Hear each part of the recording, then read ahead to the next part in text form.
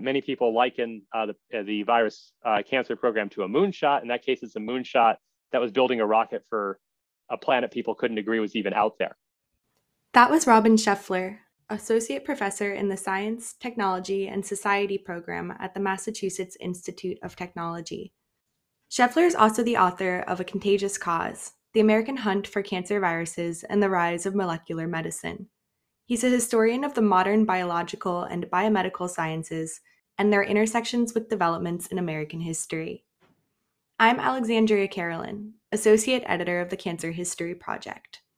In this episode, Scheffler outlines the historical controversies surrounding the study of viral oncology, as well as the beginning of NCI's viral oncology program, which received a huge boost in funding after the signing of the National Cancer Act. At the time, the role viruses played in cancer, or whether they played any role at all, was unknown. This could have been a huge and embarrassing waste of money. But the gamble paid off, ultimately leading to modern developments in immunotherapy. I thought it would be good just to start from the beginning. Where does a contagious cause begin? What year do you start off at, and what's important there? There's a number of places that it begins. When I started writing the book, I actually started in the middle of the 20th century, and I was fascinated by the relationship between cancer research and the growth of molecular biology. And I was especially intrigued that so much basic work in virology was being funded by the National Institutes of Health, and it seemed very far from human health. And I was especially intrigued that these things called tumor viruses seem to be playing this really important role in bridging basic molecular biology with its application to human health. And I was especially confused because back then I didn't realize that cancer was thought of ever as a contagious or viral disease. And so to start a contagious cause, I went farther and farther back trying to find where that idea had come from. And it's an idea that really goes back to antiquity. You have concerns expressed by Greek surgeons that so-called seeds of cancer tumors can be spread both within the bodies of the people they were operating on and possibly between people. And then really by the 19th century, with the emergence of germ theory, you see many, many discussions of the idea that cancer is contagious and can be passed from person to person.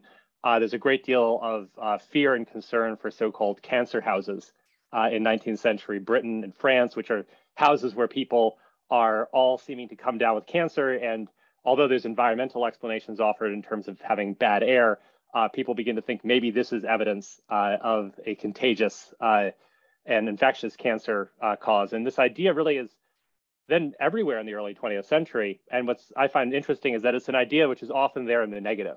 So if you look at early campaign and public education materials from the American Society for the Control of Cancer, which becomes the American Cancer Society, they are still at pains to say cancer is not contagious. And it's also not hereditary, which they consider to be too much of a pessimistic framing of cancer.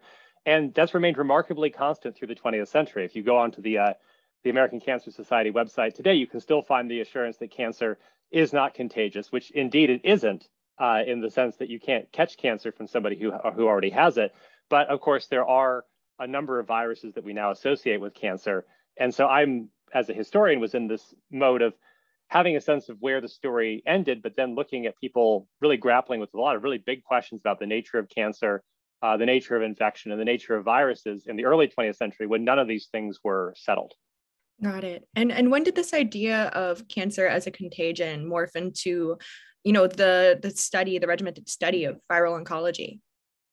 It's a gradual transformation. It begins with sort of the codification of sort of the formalization of some of the ideas of germ theory into microbiology and bacteriology. And there, of course, the major development is Koch's postulates as a way of experimentally linking an infectious agent with a disease. And people are trying to then take that basic framework and apply it to the growth of tumors. And although there's some, I think that Danish researchers, Ellerman and Bang, who start looking at this in relationship to chicken leukemia, leukemia isn't yet considered a cancer, speaking of the unsettled nature of cancer in the early 20th century. So the person who really plays a major role in this is somebody working at the Rockefeller Institute for Medical Research named Peyton Rouse. And Rouse really has this fascinating sort of interdisciplinary background for the time where he's trained in both pathology, and pathologists spend a lot of time examining cancer tumors, as in the case of postmortem examination, it's not really a therapeutic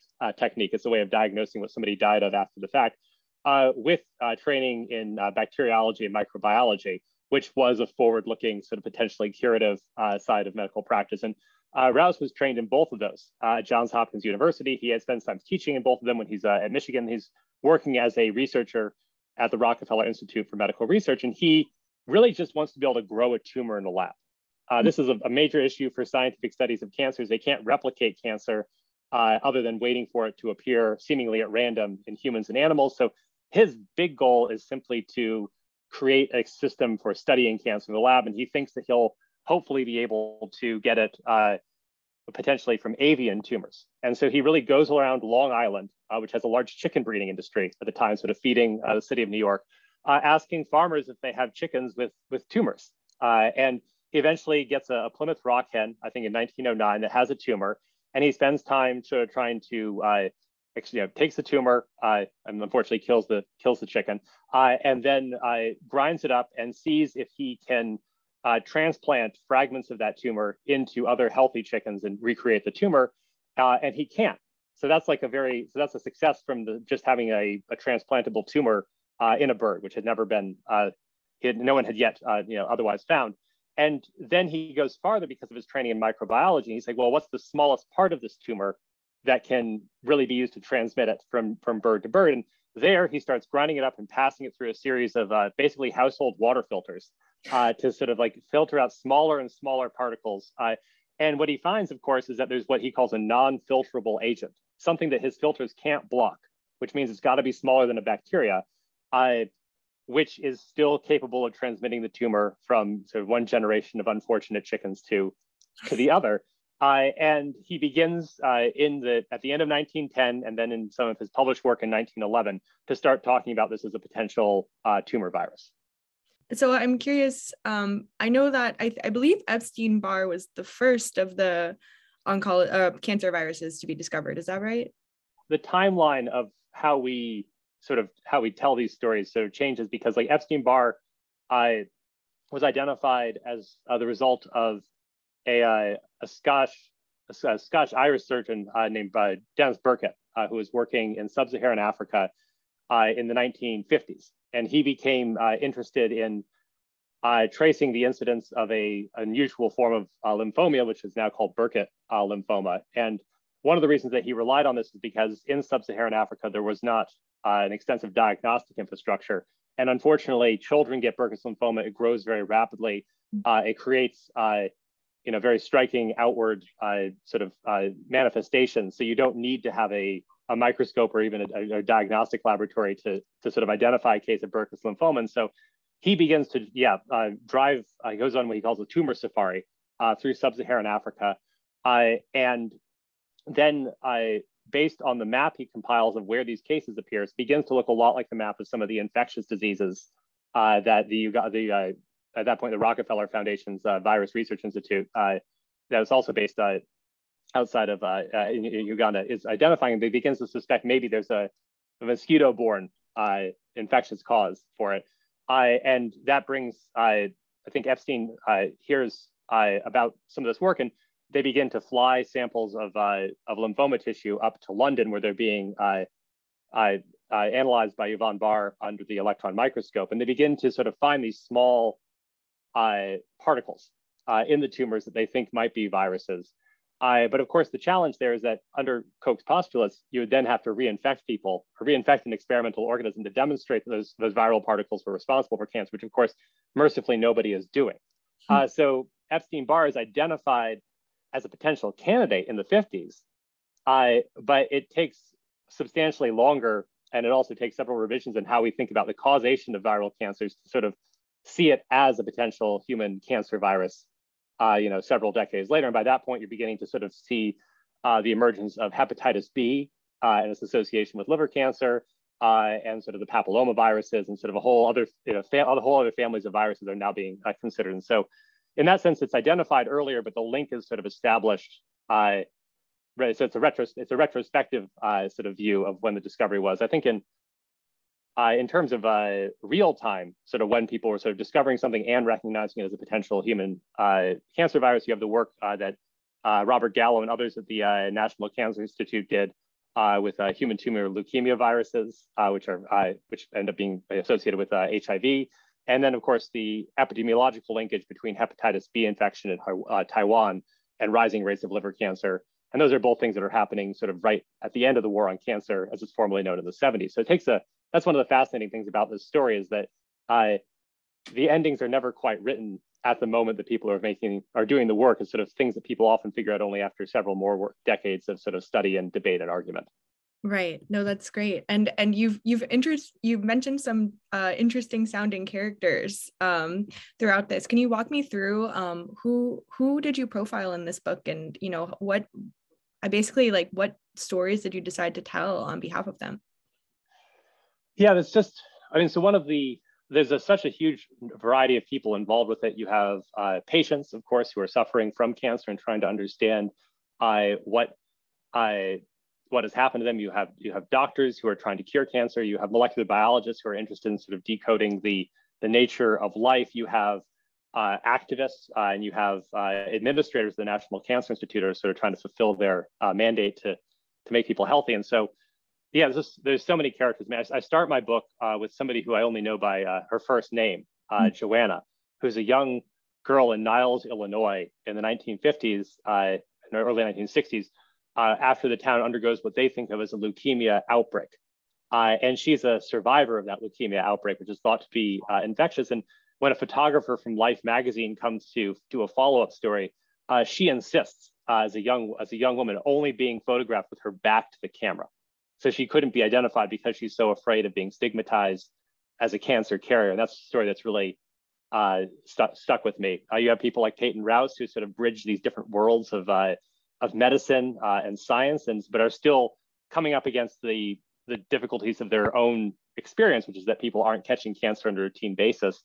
And then one of the most fascinating characters is somebody I come across in the really sort of starting after the Second World War, named Mary Lasker, who I'm sure will be familiar to many listeners of this podcast, who is really, people have known about Mary Lasker for a while. There's the Lasker Awards, but I spent a while sort of looking over her shoulder in her archives at Columbia University, reading her oral histories. And she is just such a fascinating activist. I think that she often is sort of presented by doctors as a somewhat daffy, sort of out of touch socialite, but she really was this incredibly powerful and sophisticated sort of advocate. And she was somebody who was very invested in the New Deal. She was in favor of contraception.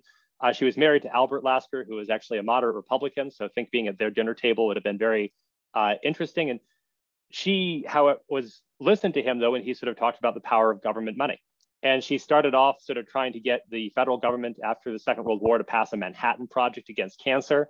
That failed largely on the grounds of doctors feeling that it was too much money she didn't really understand why doctors weren't concerned for curing cancer.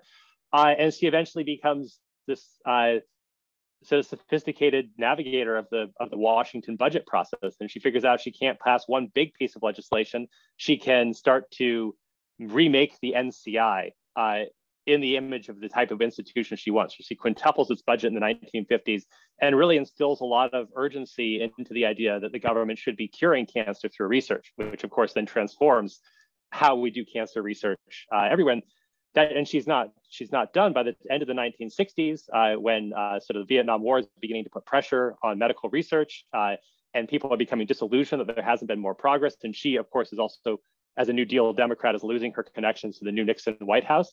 She invents the idea, in many ways, of grassroots activism against cancer for the 1971 war on cancer, working with this a pharmacologist from Missouri named Solomon Garb, where she really remakes cancer activism again from being something that was being pursued sort of in the halls of power in Congress into something that was like a matter of national concern. Right. So that's another, and so her story is really just in terms of both enabling so much cancer research, but also giving cancer research itself this like moral weight that's supposed to combat disease. I think she's just she's wonderful. And I have a few others that I can mention if you'd like me to. I'm curious about how the field of viral oncology really grew as a result of the work of Mary Lasker and the National Cancer Act. When did this start becoming more of a thing? Yeah, so viral oncology has it's one of the reasons I find it so fascinating is it's not a story of straightforward progress. Viral oncologists spend a lot of time being confused and frustrated. And Peyton Rouse, for example, comes up with the idea that there might be a chicken tumor virus, and he has to wait until 1966 for his Nobel Prize, which recognizes the importance of his work, which I think at that point was the single longest gap between the work and the prize that was on record. And really, by the 1930s, most people in cancer research as a whole had stepped away from cancer viruses as a potential way of understanding human cancer. There are a few people working on it, but it's just considered too challenging to demonstrate it, and it runs in the face of clinical experience. Once again, people aren't getting epidemics of cancer spreading the way that they have, and they're very familiar with other viral epidemics. So, and virology itself, it's only by the end of the 1930s and in the 40s that you begin to have widespread access to things and the development of things like the electron microscope or ultracentrifuges or these other sophisticated instruments that make it possible for us to think about viruses in the way that we do today as actual small discrete objects. Sort of before these tools make them visible, they really do have this very odd amorphous instance of like they're not living, they're not dead, they're too small to be seen, but they're also somehow still present. So it's a challenge not just for cancer virology, but for virologists as a whole. So one way that this field of viral oncology comes back in the 50s is through the application of these new instruments for virology that had been developed for, say, working on the influenza vaccine during the Second World War, or critically for the polio vaccine campaign, and bringing them to bear on the problem of cancer. But what I found when I was writing my book is that only gets you so far. There's a Jewish Polish refugee named Leon Demachowski, who becomes a huge advocate of the electron microscope and is working in Houston, Texas at MD Anderson. And he's taking sections of mammary tumors and claiming to show that there's virus particles at the scene of the crime, in the words of the Boston Globe. And at a conference, another one of his colleagues, who's a virologist, gets up and just says very acidly, "I'd like to remind Dr. Domachowski that images are unlabeled under the electron microscope." And so even these new technological devices don't settle the debate or the skepticism that people generally have about how viruses could cause cancer. And in my mind, what really revives the field of viral oncology and lays the framework for the National Cancer Institute becoming involved in the 1950s is the success of the polio vaccine campaign. And polio, once again, from our perspective, seems like a very straightforward success story, but really in the aftermath of the Second World War, there was a lot of confusion and debate as to how possible it would be to develop a polio vaccine, to culture the virus outside of living hosts, and even if it was appropriate to sort of ask scientists to do that. And of course, in that case, the March of Dimes, the National Foundation for Infantile Paralysis, mount this incredibly aggressive push that results in a polio vaccine in a much shorter time than most scientific experts had predicted. And this really feeds into the cancer virus development story in two ways. First, it gives an overall sense of enthusiasm that this is something where you can set broad, ambitious goals and actually realize them if you spend enough money. And that's something that people working at the National Cancer Institute on Cancer Viruses talk about all the time. Secondly, with the development of the polio vaccine, there's a lot of polio virologists who are out of a job because they no longer have money from to develop, because they basically did what they were expected to do. And so a number of people bring their training and sophistication in virology to bear on the study of cancer. And so you also have a movement of scientists from polio into different forms of cancer viruses, especially initially into studying Rous sarcoma virus and various leukemia viruses in animals. And as these scientists start to work on especially tumor viruses in animals, they begin to say, like, look, what must be true of animals will be true of humans. We're just waiting on our opportunity to sort of invest in the necessary infrastructure to make that discovery. That's fascinating. Now, what was the consensus of the medical community on the idea of viruses possibly causing cancer? Was it accepted or? Yeah, this was something that I spent a lot of time struggling with when I was writing A Contagious Cause. I started to see that by the late 1960s, the National Cancer Institute spends an incredible amount of money on viral oncology. They eventually set up a series of programs, the Special Leukemia Virus Program, the Special Virus Cancer Program, and then just the Virus Cancer Program, which are using these managerial methods taken from the Defense Department and NASA to oversee the discovery of a human cancer virus and the development of a vaccine. And this is really, really big science. It's bigger than the Human Genome Project. And so my first thought was, okay, what was the discovery or the scientific consensus that happened to make that program possible? And I went back sort of, reading the medical literature, reading the scientific literature, reading annual reports of the American Cancer Society, reading congressional testimony, trying to find like why people had agreed that this really controversial idea suddenly merited the investment of what in today's terms would be billions of dollars in medical research. And I couldn't find it. There are many people who are advocates of the idea that viruses are involved with cancer, but for every one of those people who's saying that, you can find several very prominent and very cogent skeptics, not just from medicine, from virology, from a whole set of fields. So it's a case where there's no agreement on the actual existence of human cancer viruses before the program is created. Many people liken the virus cancer program to a moonshot. In that case, it's a moonshot that was building a rocket for a planet people couldn't agree was even out there. And so for me, this is what made it a story too of not just science, but politics. What the most powerful thing that the National Cancer Institute and someone like the leader of this program, Dr. Carl Baker, was saying is we need to do science differently because of how dangerous and how lethal cancer is. Baker was a fan of getting up at meetings and counting off in 2 minutes and 3 minutes and 4 minutes how many people had died from different cancers in that interval. And the argument would be that in the face of that type of urgency and the suffering and the lethality of cancer, we can't simply wait to agree that there is a cancer virus and then move towards a vaccine. We need to do what they've done in the Manhattan Project, what they've done at NASA or other defense programs, and start preparing across the whole spectrum of things you would need to do from the discovery of a virus through the development of a vaccine and its mass production. And they need to invest in all of that all at once, even if they don't necessarily know that there's going to be a human cancer virus. So it's an argument not of if the virus will be found, but when it will be found. And the answer is they will only find it if they sort of mobilize in this very big science way, far in advance of sort of scientific agreement to what they're looking for. Now, who were the major skeptics? Did they just think it was a waste of time, or? You see skeptics have many different orientations. You have major virologists like Burnett, who are just based on their knowledge of virology, are saying we just don't have this yet. Like there's no proof in terms of how I would demonstrate the link. You have many doctors from places like Sloan Kettering, from places like Boston Children's, who just sort of think that just don't think that the idea of a virus makes sense in reference to their clinical experience. Mm-hmm. They're much more interested in the possibility that there's other causes, or they think the idea of talking about causes is a distraction from developing surgical or chemotherapeutic treatments against cancer, which they see as being the most promising way, not thinking about what caused the virus, but really just how to treat it.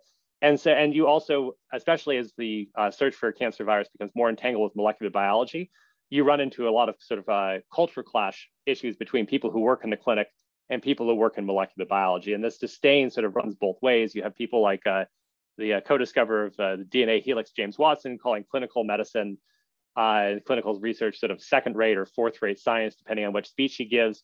And you have people like, I think this is a Dr. Black from somewhere in New York, who says to Congress, like, why are you going to trust a molecular biologist who wouldn't know what cancer was if they had it? So there's a very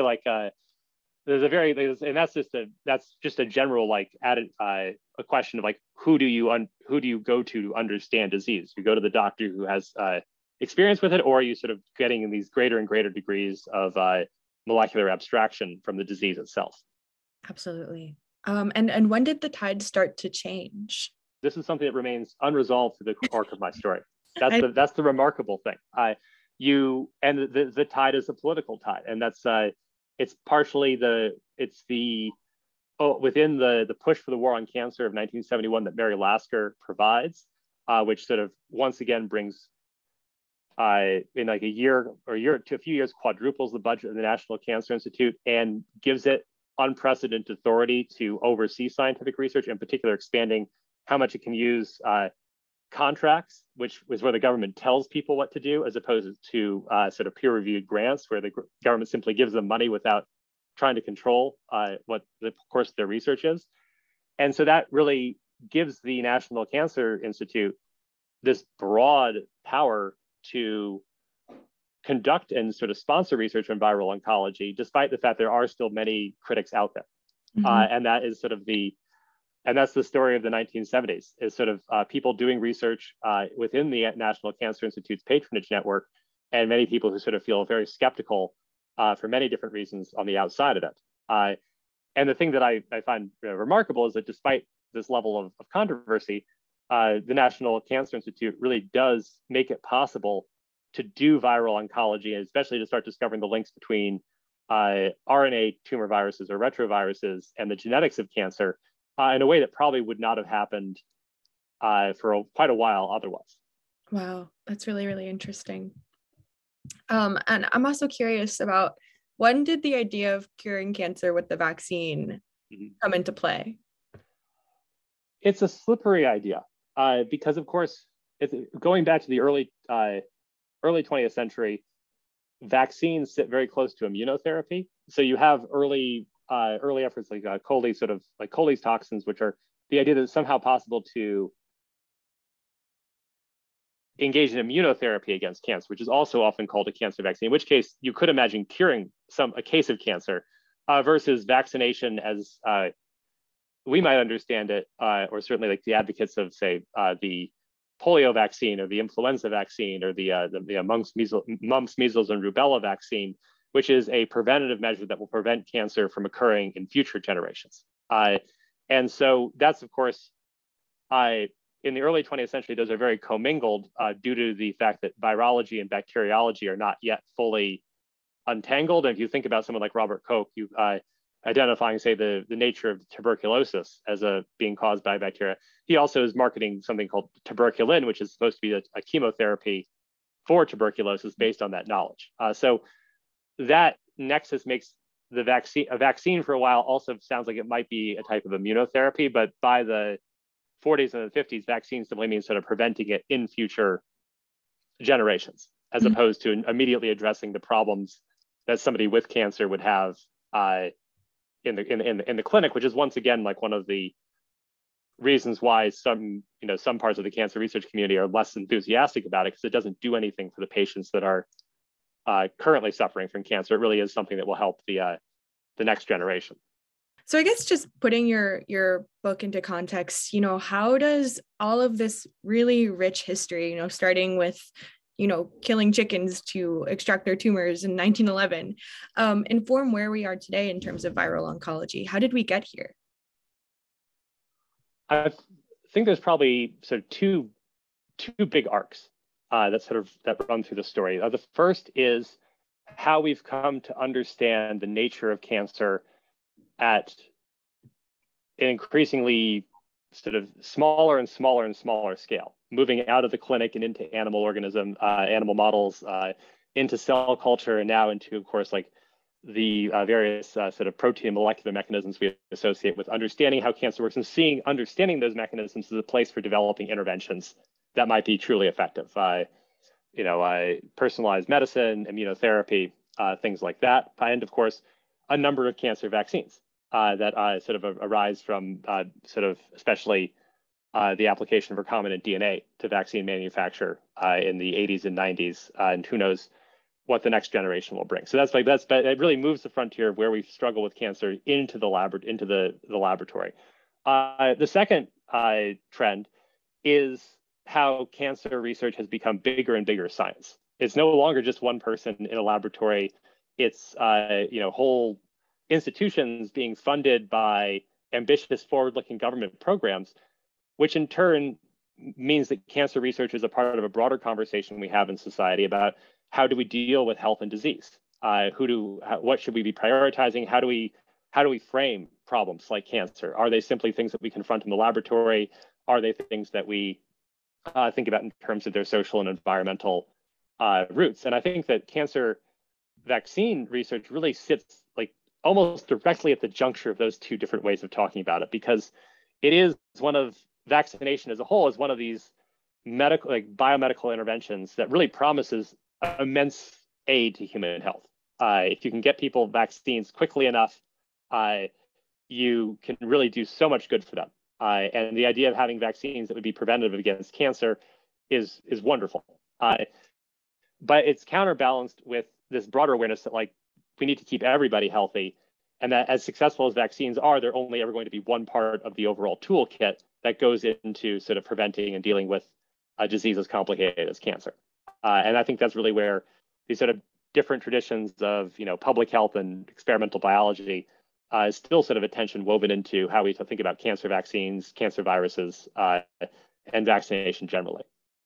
And where do you see the future of viral oncology headed? Is it this prevention path that we're on? I think we have a number of wonderful examples in the prevention path. I mean, the things that when I walk around Kendall Square at MIT, the thing that, of course, is very exciting is the return actually to that older idea that somehow you can produce vaccines that will target cancer already active in somebody's body. And people generally ask these questions. I say, if I had a better sense of what the future of this field was, I'd be a biotech stockbroker instead of a historian of biology. But that nonetheless seems like an idea that I'm rooting for that idea. Let's put it that way. I'm curious that when did you determine that this was a story that needed to be told? I didn't think I was going to talk about cancer at all. I came into my graduate training and the idea of what book I wanted to first write very much focused on the growth of molecular biology and how in my naive terminology, it became big science at some point. But wherever I turned when I was trying to understand that story, I started finding cancer viruses. And as I mentioned, they sort of intrigued me. I didn't understand what they had to do with, say, cellular development, or the idea that cancer even had a viral cause. And so I really sort of got dragged into the topic reluctantly. But once I got into it, I've kept coming back to it, and it makes me passionate precisely because it's so rich and it confounds so many of the normal intuitions we have about how to understand a disease like cancer. And it also makes us think really hard about how we define success and failure in biomedical research, which is a question that I think we all have a very, how you can succeed while failing, but also failing as you succeed. Is there anything else I missed? Any really important stories that stand out to you that you'd like to share with us? I think one thing I want to stress, which I think is a very important thing to think about as we sort of navigate the current coronavirus pandemic, is the ways that the story that I tell in A Contagious Cause is really bound up with the boundaries of nationhood. It's the National Cancer Institute. Mary Lasker and her allies are thinking about improving the health of Americans. But this is also a story that, if a discussion of Burkitt's lymphoma and Epstein-Barr suggests, it's an international story in terms of how we've understood the nature of cancer. But that also goes to how we understand the nature of what it means to succeed against cancer. So, for example, in 1978, there's a new director of the National Cancer Institute, I think Arthur Upton, and he convenes this group of really eminent Nobel Prize winners in virology and in chemistry and other sort of experts on different ways of thinking about the nature of cancer and different ways of treating cancer to sort of assess where they are. And David Baltimore, who at that point has already won his Nobel Prize for the discovery or co-discovery of reverse transcriptase, is sparring with Baruch Blumberg, who is about to get a Nobel Prize, I think, or maybe just got his Nobel Prize for the discovery of hepatitis B virus, regarding the prospects of whether or not it would be possible to develop a meaningful vaccine against hepatitis B, especially given some of the new evidence that we're seeing that it might be linked to liver cancer. And Baltimore is saying, well, look, we really don't understand the molecular, I'm paraphrasing Baltimore here, I'm not quoting him correctly. We don't understand the mechanism by which this infection causes cancer, which has been the questions that bedevils virology, viral oncology. And until we understand the mechanism better, we really can't do this. And Bruce Blumberg, speaking from sort of more of a public health perspective, he says, well, we know we develop vaccines all the time without understanding the mechanism by which a virus actually causes disease. That's not a problem. They're sort of going back and forth. And the way that Baltimore decides to end that exchange is by saying, even if you could prevent every single case of liver cancer in sub-Saharan Africa, or maybe he says East Africa, you wouldn't have responded to our mandate to deal with cancer here at home. Because at that time, the association between hepatitis B and liver cancer was something that was being discussed in East Asia and sub-Saharan Africa and wasn't really seen as a problem in the United States. And that's where the things stop. And of course, globally speaking, a vaccine against hepatitis B does come into the fore, and it becomes one of the most meaningful interventions we've been able to make against cancer using vaccines. But in the framework of that room in 1978 in the United States, that's not seen as a success. Mm-hmm. Other things are. I think that's an important thing to keep in mind when we think about success or failure, especially as we now are beginning to reckon with cancer, not just as the disease of quote unquote developed nations, but really as a global disease. It's going to also require us to think very critically about sort of how we understand what success and failure are, not only in the absolute sense, but really in the from nation to nation and region to region. The Cancer History Project is a collaborative historical resource operated by the Cancer Letter.